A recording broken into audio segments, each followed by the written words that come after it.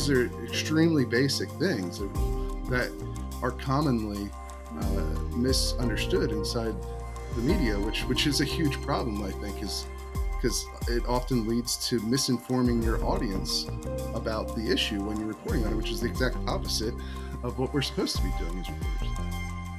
Hello and welcome to the interview. I'm Aidan McLaughlin, the editor-in-chief of Mediaite. My guest this week is Stephen Gutowski, a firearms expert and reporter, as well as the founder of The Reload. CNN just announced that Stephen is joining the network as a contributor on its Guns in America team, a new beat dedicated to covering guns and gun violence across the United States. Stephen's one of the best reporters covering firearms in America, and I've long wanted to chat with him on the show about the state of gun violence and gun control in the country. We also discuss his new gig at CNN, what's going on at the NRA, and what the media gets wrong when it covers firearms. Stephen, thanks so much for coming on the show. Hey, thanks for having me. So I've been wanting to speak with you for a while. I finally got the opportunity now that you are joining CNN, which is launching a new beat called Guns in America. Congrats on the gig. Tell us about that new beat and what you want to do with it. Thanks. Yeah, I mean, I think to me, the beat is CNN's commitment to trying to cover this issue from a more nuanced point of view that incorporates a lot of different worldviews into it. You know, they've hired not just me, but a reporter from The Trace, a reporter from The Guardian, and obviously an in-house correspondent as well to put this operation together. And I think they're looking for an approach that informs rather than inflames, right? I know that's something of a cliche, but I think that's what they're really looking for. And that's how it's been explained to me. You know, they're looking for me to come in as a subject matter expert, as somebody to give analysis and do reporting on occasion as well. Not somebody to come in and be the commentator or the opinion person. They have people like that who will fill that role already on staff. What they're looking for is more on the journalism side from me and these other people involved. That's my understanding, and that's why I agreed to do it. I think that's something that, especially on the issue of guns in America, which is such a complex and divisive subject, that kind of ambition for how a news network covers the issue is one I think that's sorely lacking right now. So you earned a lot of, I'd say, well-deserved plaudits when CNN announced your hiring. Maggie Haberman, for example, called it a very smart decision. Despite that praise from journalists, you have long criticized how major media reports on firearms. You wrote recently that a severe lack of knowledge about guns, gun owners, gun laws, and even gun politics is endemic throughout the industry. Explain that for us. What are your biggest complaints about how the media covers firearms? Yeah, and this is something I've been saying for a long time. You know, I was on the cover of Time a few years ago and talking about the same issue, where essentially, to me, you know, it's not political bias, although some that does certainly exist on this issue within the media. It's more a lack of knowledge and a lack of concentration, right? You know, that's one of the things I really appreciated about this opportunity with CNN is that they seem to be putting more of a focus on making this a beat inside their newsroom, which is not something that's common at major media. You don't see gun beat reporters. You know, Lois Beckett from The Guardian was 1 year ago. And while The Guardian has a more left-leaning approach editorially, I thought she did a lot of incredible work because of the fact that she was focused on that beat. And even The Trace, you know, which you know, is a nonprofit that receives funding from every town. They have a perspective, obviously, and they're transparent about that. But at least to me, they're consistently following the story, so that their reporters tend to know a lot more about the issue than your average reporter at a major media outlet, where they really only cover mass shootings, maybe legislation occasionally when it comes up at the federal level. And so they don't know that much, and they're usually getting general assignment reporters to do these stories. And so they don't pick up that knowledge as they go through and cover a beat and talk to experts and talk to people on either side of the issue. And so you end up with a lot of very base level mistakes happening over and over and over again in media coverage. Things like not knowing the difference between semi-automatic and fully automatic. You know, semi-automatic is where you pull the trigger and it fires once, and then you have to pull the trigger again for it to fire another time. Whereas fully automatic is you pull the trigger and if you hold it down, it continues to fire. And these are extremely basic things that are commonly misunderstood inside the media, which is a huge problem, I think, is because it often leads to misinforming your audience about the issue when you're reporting on it, which is the exact opposite of what we're supposed to be doing as reporters. CNN has gone through some significant turmoil over the last year, and the new regime has been under Chris Licht, the new CEO, has been emphasizing a kind of lower volume, more objective CNN. Do you see CNN as a place?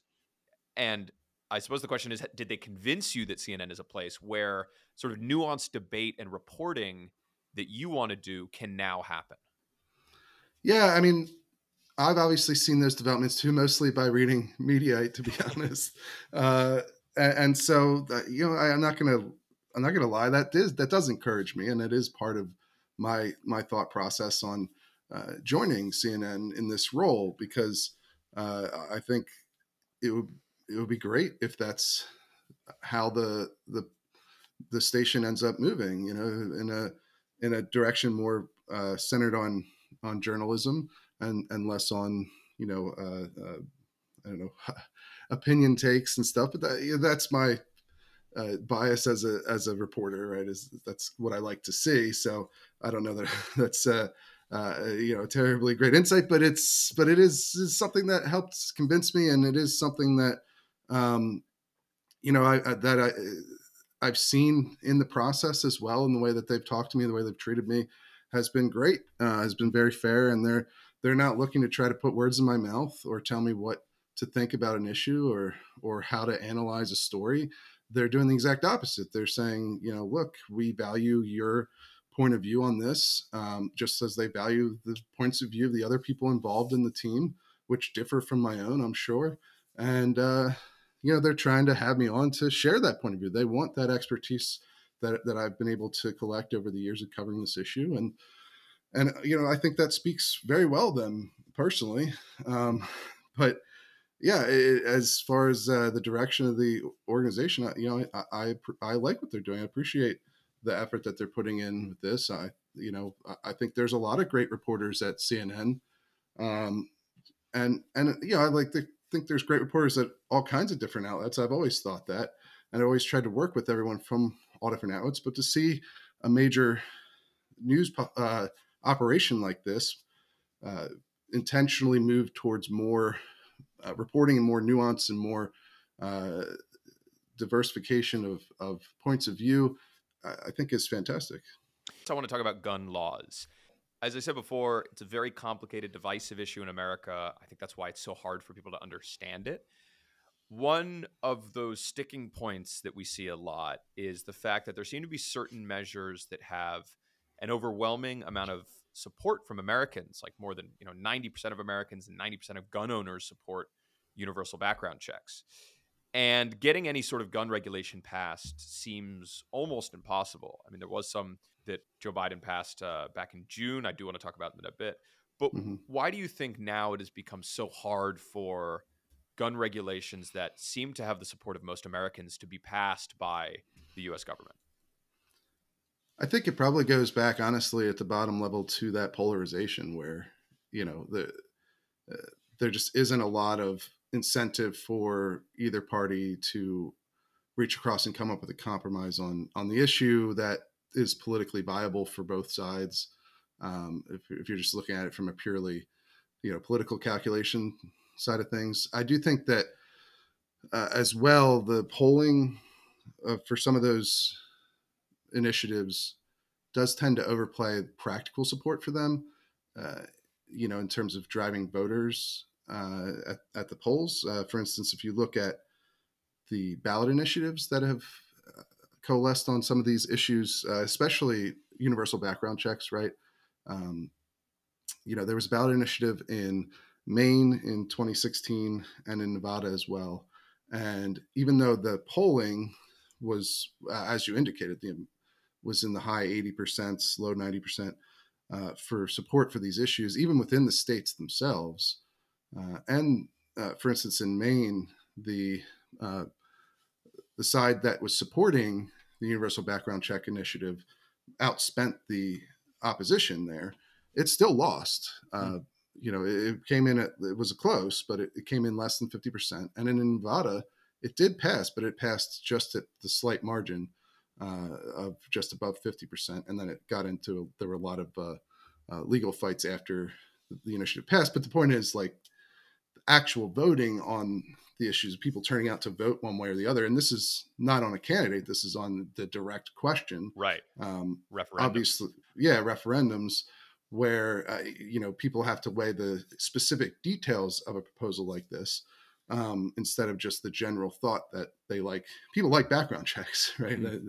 When it comes to gun purchases, but they might not like, for instance, some of these laws require background checks on transfers, not just sales. So if you ever want to lend a gun to a friend, you'd have to go to a gun dealer first and transfer through them, have a background check done. And so there can be details that complicate that level of support to the point where it actually becomes less than 50% in a referendum.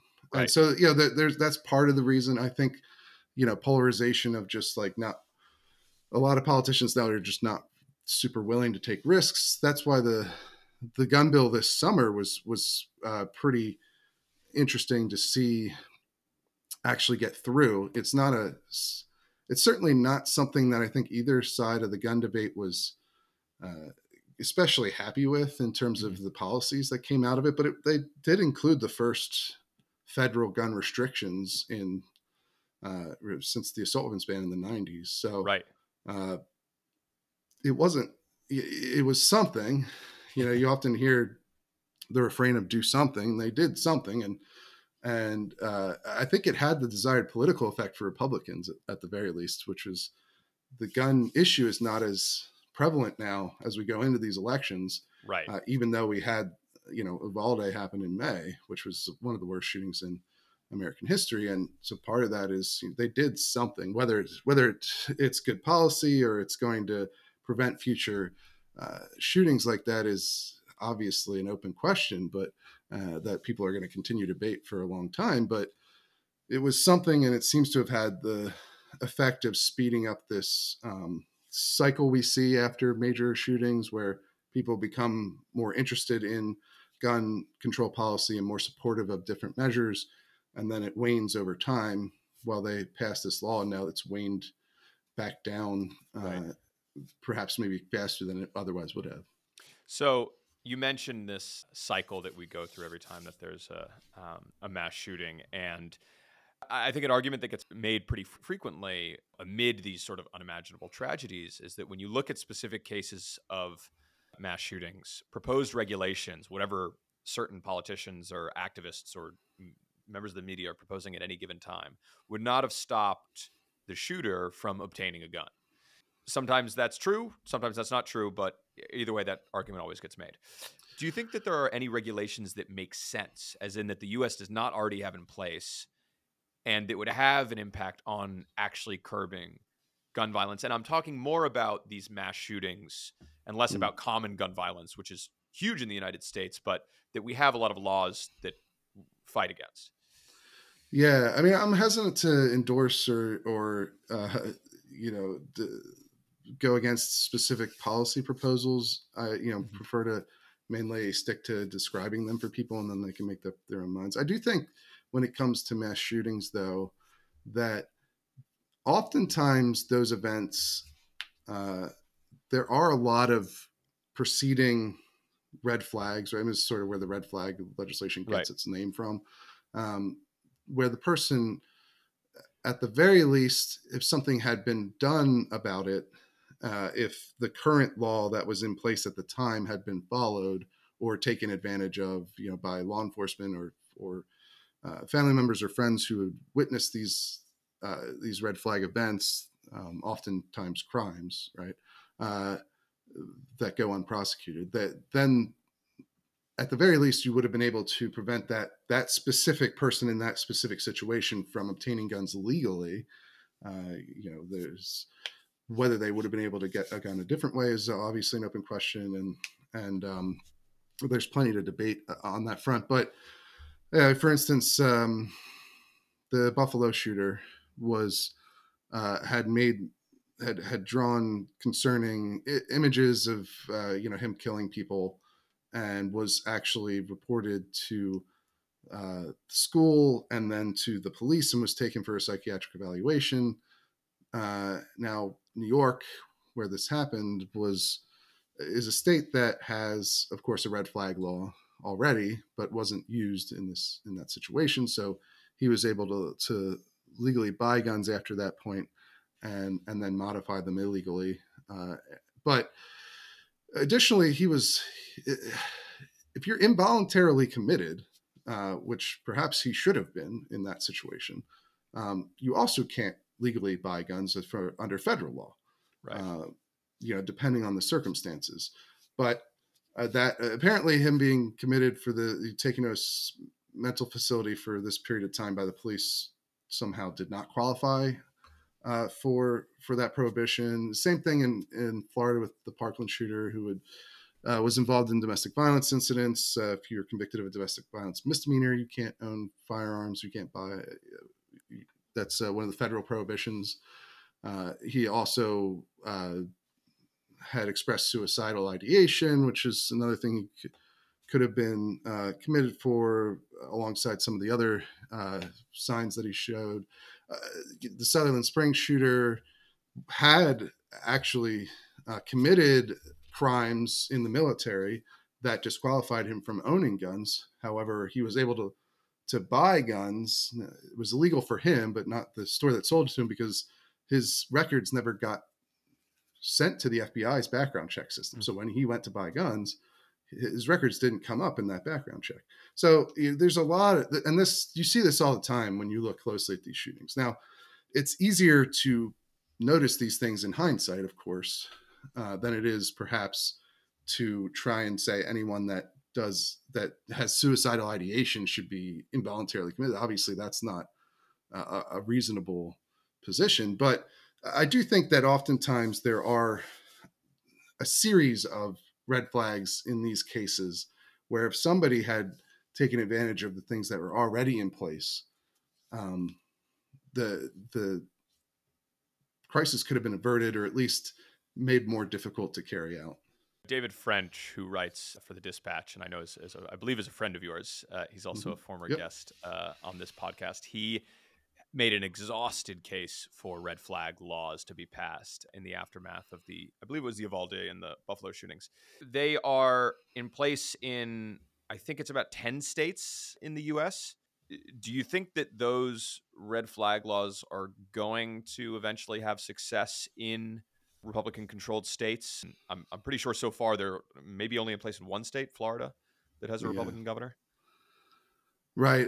Red flag laws there's sort of this parallel at state level policy right now between red flag laws and constitutional carry or permitless carry, um, which is that they're passed in uh, only really red or blue states. Mm. So you get red flag laws in blue states with little exception, and you get permitless carry laws in red states with little exception. You'll have one or two states where that's doesn't hold true, but so there's very little hope, I think, at this point right now that red flag laws will begin to pop up more often in red states. I think there's become a significant opposition to these policies among gun rights advocates over their uh, concerns about due process, because of effectively the way a red flag law works is that um, you're accused of exhibiting some sort of issue that makes you perhaps inclined to either hurt yourself or others. Generally, red flag laws are mostly used in cases of suicidal ideation. So that's the majority of. I mean, that which makes sense because that's going to be a more common problem than mass shootings, which are statistically rare. Obviously, they happen more. Even happening once is more than anyone ever wants to see, but statistically, suicides happen far more often, of course. And so that's really in practice where red flag laws get used for the most part. There's some suggestion. They're still really early. They're only a couple of years old, these policies. So we don't have a lot of really strong data on them or studies on them that look at a long period of time. So they're still developing, how do these things actually affect, gun violence or suicide rates in practice rather than in theory. Because the theory, I think, is appealing to a lot of people. But it's when you get into the practice and the details, that's where people start to question things on the gun rights side in terms of, you can be accused without being notified. These are ex parte hearings oftentimes, so the accused isn't present. Um, there's a concern that while these are temporary, they can be extended for, in some places, continually. If a judge determines that you're still a threat to yourself or others, the standard of evidence can be another issue that people have with those laws. So it's not to say that they're inherently bad policy or whatever, or that there couldn't be a way of drawing up a red flag law that would address all of those issues. Of course, another issue is like, well, if this person is a threat to themselves or others, why is the only thing you're going to do is take away their guns? Obviously, that's not the only way to hurt yourself or other people. And so there's sort of an imperfect solution to the overall problem, I guess, is one critique that you'll hear. And but yeah, at this point, politically, I think it's starting to crystallize in the way that most other gun policies have, where there really are two sets of gun policies in the United States. When it comes to the state level, there's the Democratic policies and the Republican policies, Right. and this is becoming crystallized as a Democratic policy in practice, uh, just from practical political terms. Whether that's the right way to go is obviously David French would say no, of course, right? And I've had him on my podcast as well, and we've talked about this issue at length. But yeah, I just think from a practical standpoint of what's happening, there isn't a lot of reason to think that red flag laws are going to become popular in red states moving forward right now. Right. And David French's counter argument to the due process argument, which is that possession of a gun is constitutional right. Sometimes emergencies call for certain limits on constitutional rights. And Yeah, David's arguments basically that he's comfortable with red flag laws if they're um, in line with, for instance, domestic violence restraining orders, where right. obviously you have a right to see your children, but if you're subject to a domestic violence restraining order, you can't do that. So it's uh, if we're comfortable with that process for that purpose, which also implicates constitutional rights, then if we have the same process for red flag laws, then he finds that, although he does say that that's not always the process for red flag laws, and that is a problem depending on the individual policies that each state accepts. But that's his basic argument. I think that's an argument you'll hear from people who support red flag laws a lot. These aren't this process, while it does involve ex parte hearings and things of that nature, is not completely unique to Mm. red flag laws. They are used in other circumstances with temporary orders as well. Now, one argument that's made against those who dismiss, say that, well, this certain law, this regulation would not curb mass shootings is, and I'm sure you've heard this a million times before, that the United States is the only place in the world where mass shootings happen with such regularity. Or it's the only developed nation in the world. It's made in different ways. Do you have any idea in your years of reporting why America, compared to other countries, sees so many more mass shootings with such regularity? Right. Well, there is some dispute over whether that's the case. John Lott, who's a pro gun researcher, has a study that argues it's not true. Obviously there are mass shootings that happen around the world. We just saw a major one in was Sri Lanka, I believe, and Mm. Russia had a major school shooting as well fairly recently. These don't only happen in the United States. They do. What's more interesting to me, honestly, rather than debating why is America different from other countries. I mean, obviously there's a lot of things that are different about America than other countries, especially when people sort of narrow that down to what they call developed countries. which cuts out most of the world and places even like our neighbors in Mexico. But um, America's just generally more violent, especially in certain areas of the country. That's another thing about America is like we were talking about violence in America. It's very different depending on where you're looking. In the country, like some parts of some cities are extremely violent, up there with the most violent places in the world, and then other areas are among the most nonviolent, or have the lowest crime rates in the world as well. So there's America's a vast country made up of all sorts of different um, situations, really that deserve uh, good close study in proper context. But what's more interesting to me, though, is why we've seen an increase in these kinds of mass shootings over time in the United States, because they weren't. It's not like we always had mass shootings, and it's not as though more people own guns now than they used to in the 30s or 40s, according to polling, at least. Um, and technology of these guns, as much as people might try to focus on that, is really not that different from what it was in the 30s and 40s and 50s either. I mean, the M16, the AR-15, that gun is from the 1950s. Like, I know people think of it as a very modern firearm, but it's not as though. And the civilian version, the AR-15, is semi-automatic rifle, and those have been around since the turn of the century, of the 20th century. And so, why now are we seeing this and this specific kind of lashing out in violent ways, where it's often like one person, young men usually, and they're just trying to kill as many strangers or not always strangers, but oftentimes people in public areas as they possibly can, instead of specifically targeting one person that they viewed them as causing them harm or whatever. That's more interesting to me, and I don't have a great answer for it. I've talked to a couple of people who study this for a living.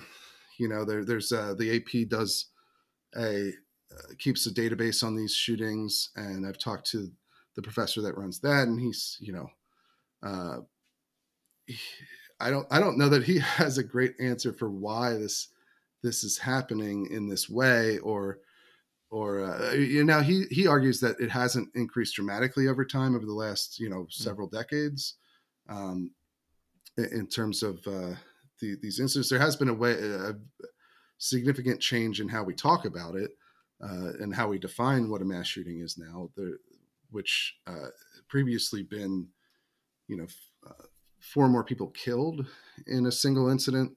Now it's four more people shot, which obviously is a extremely different metric, which will give you far more numbers, and frankly I think is not a good measure because it mixes in a lot of different kinds of shootings. I think the AP and Mother Jones give the best objective standard for how to measure these things, to get a feeling of how often they're happening. As far as like Uvalde and Sandy Hook and Buffalo style shootings go, you know those are pretty unique events, from even from the four or more killed standard, because that most of those incidents actually are where someone kills themselves and their entire family, which is a horrific thing, but it's obviously a different phenomenon than a gang shooting that leaves four people injured, or a robbery where four people are injured, or Uvalde or Parkland. Right? These are all pretty different. They're all horrific, and we should try to figure out ways to address them and make them less likely to happen. But that means almost certainly you're going to have different approaches for each situation, Mm. right? You're not going to have the same solution for rising gang violence as you are for school shootings Right. in the vast majority of cases, right? I did want to touch on the NRA a little bit. Wayne LaPierre has gotten some criticism for his leadership of the NRA. And I'm thinking of an example, a week after the Sandy Hook shooting where 20 kids were killed, he got up on a stage and said, the only thing that stops a bad guy with a gun is a good guy with a gun. And that prompted outrage and even within the NRA. What do you think of the NRA? And do you blame them in any part for the political climate that surrounds guns right now? The NRA, in my view, is the largest and most influential gun group on either side of the issue in the country, and it remains that even with all of the internal struggles that they've dealt with over the corruption allegations from the last few years, and even with there's been a shrinking in revenue and a shrinking in membership and all these significant problems that they're facing. Obviously, they're facing a corruption suit in New York that's ongoing that could have major implications for the structure of the organization and its leadership. But even with all that happening, I think a lot of people have started to sort of write off the NRA as old news or whatever. But I mean, even what I try to keep in mind is like, I went to the convention this year, the first one they had since COVID started, and reported on the woes that they've experienced. This downturn in attendance. The attendance was as low as it's been since 2006, and voting in the director election was only like 500 people voted for the 76th director. All these negative things that are happening, showing the group is struggling. But at the same time, I think it's important to keep in mind that no other gun group could put on a convention like that. Like none of them, not even close to that. Not Everytown or Giffords or Brady either on the other side, and none of the pro gun groups could do what the NRA is still able to do. And so I think it's important. And the same thing with a lot of areas of the gun world are still dominated by the NRA because there just isn't a real alternative. Like political spending, still dominated by the NRA on the pro-gun side. The gun control groups have caught up with them to a large degree in that area over the last two elections, but nobody on the pro-gun side is coming close to matching them, and they're still neck and neck with the gun control groups at this point. So yeah, when it comes to the political atmosphere surrounding guns, the NRA absolutely has a lot to do with it, and they set the tone in a lot of ways. And so their messaging and their dive into political polarization in a lot of ways has certainly had an effect, I think, on now, again, going back to earlier, whether that's an active choice on their part and they could have done things differently to forestall the issue of guns becoming partisan in the way that it has, or whether they're just reacting to how our politics are moving in that direction without their influence, is another question. I think it's probably a little bit of both, honestly.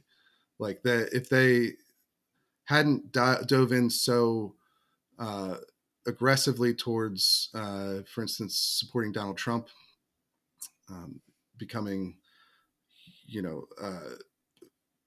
really just an organization that endorses Republicans at this point, and used rhetoric that is so alienating to people who aren't conservative Republicans, getting involved in issues that aren't gun related, like immigration and COVID vaccination requirement mandates and stuff like that. Maybe things would have been different, but I don't know that that's really clear, right? Like, would that have, if they had just focused on gun policy and been more friendly towards Democrats, would that have kept pro-gun Democrats in Congress? I don't know.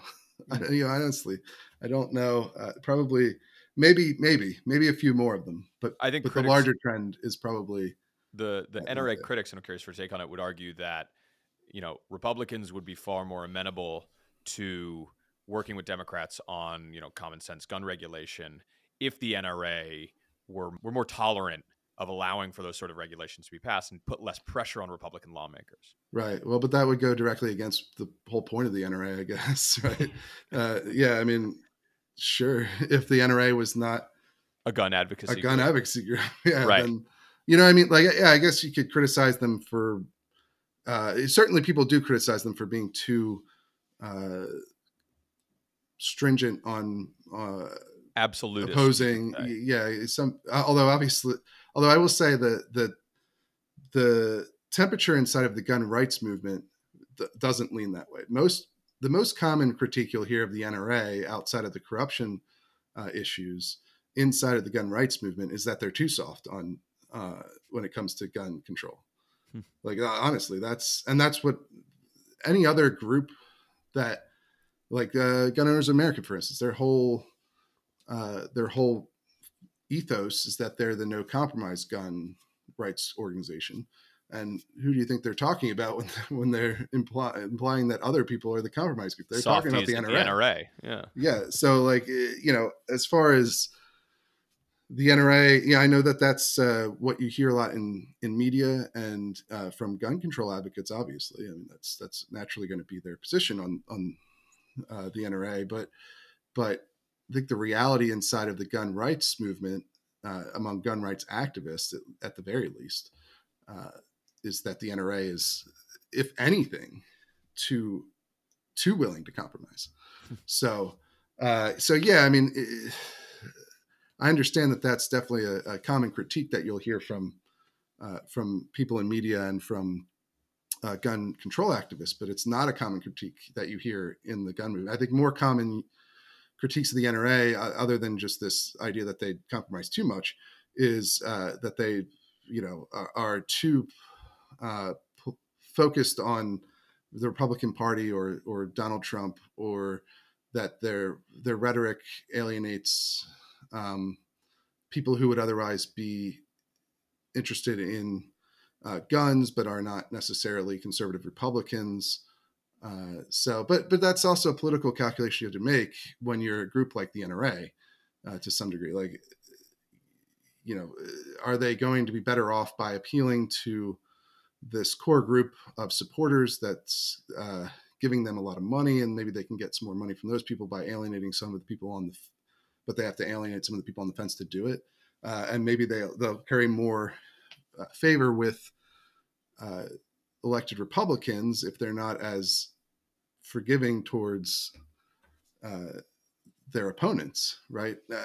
This comes with how, and to be fair, it's not just the NRA doing that, right? You see this with the ACLU. You see it with the gun control groups right now. I mean, every town is running ads about abortion, and they're putting money into state secretary races that don't have anything to do with gun policy. So a lot of single issue groups are really turning into sort of partisan identity groups at this point. They're just doing a lot of intersectionality, I guess is what you would call it. Right, presumably to keep donations coming in when a certain issue is not necessarily at the top of the news. Stephen Gutowski, thank you so much for coming on the show. I really appreciate it. Yeah, absolutely.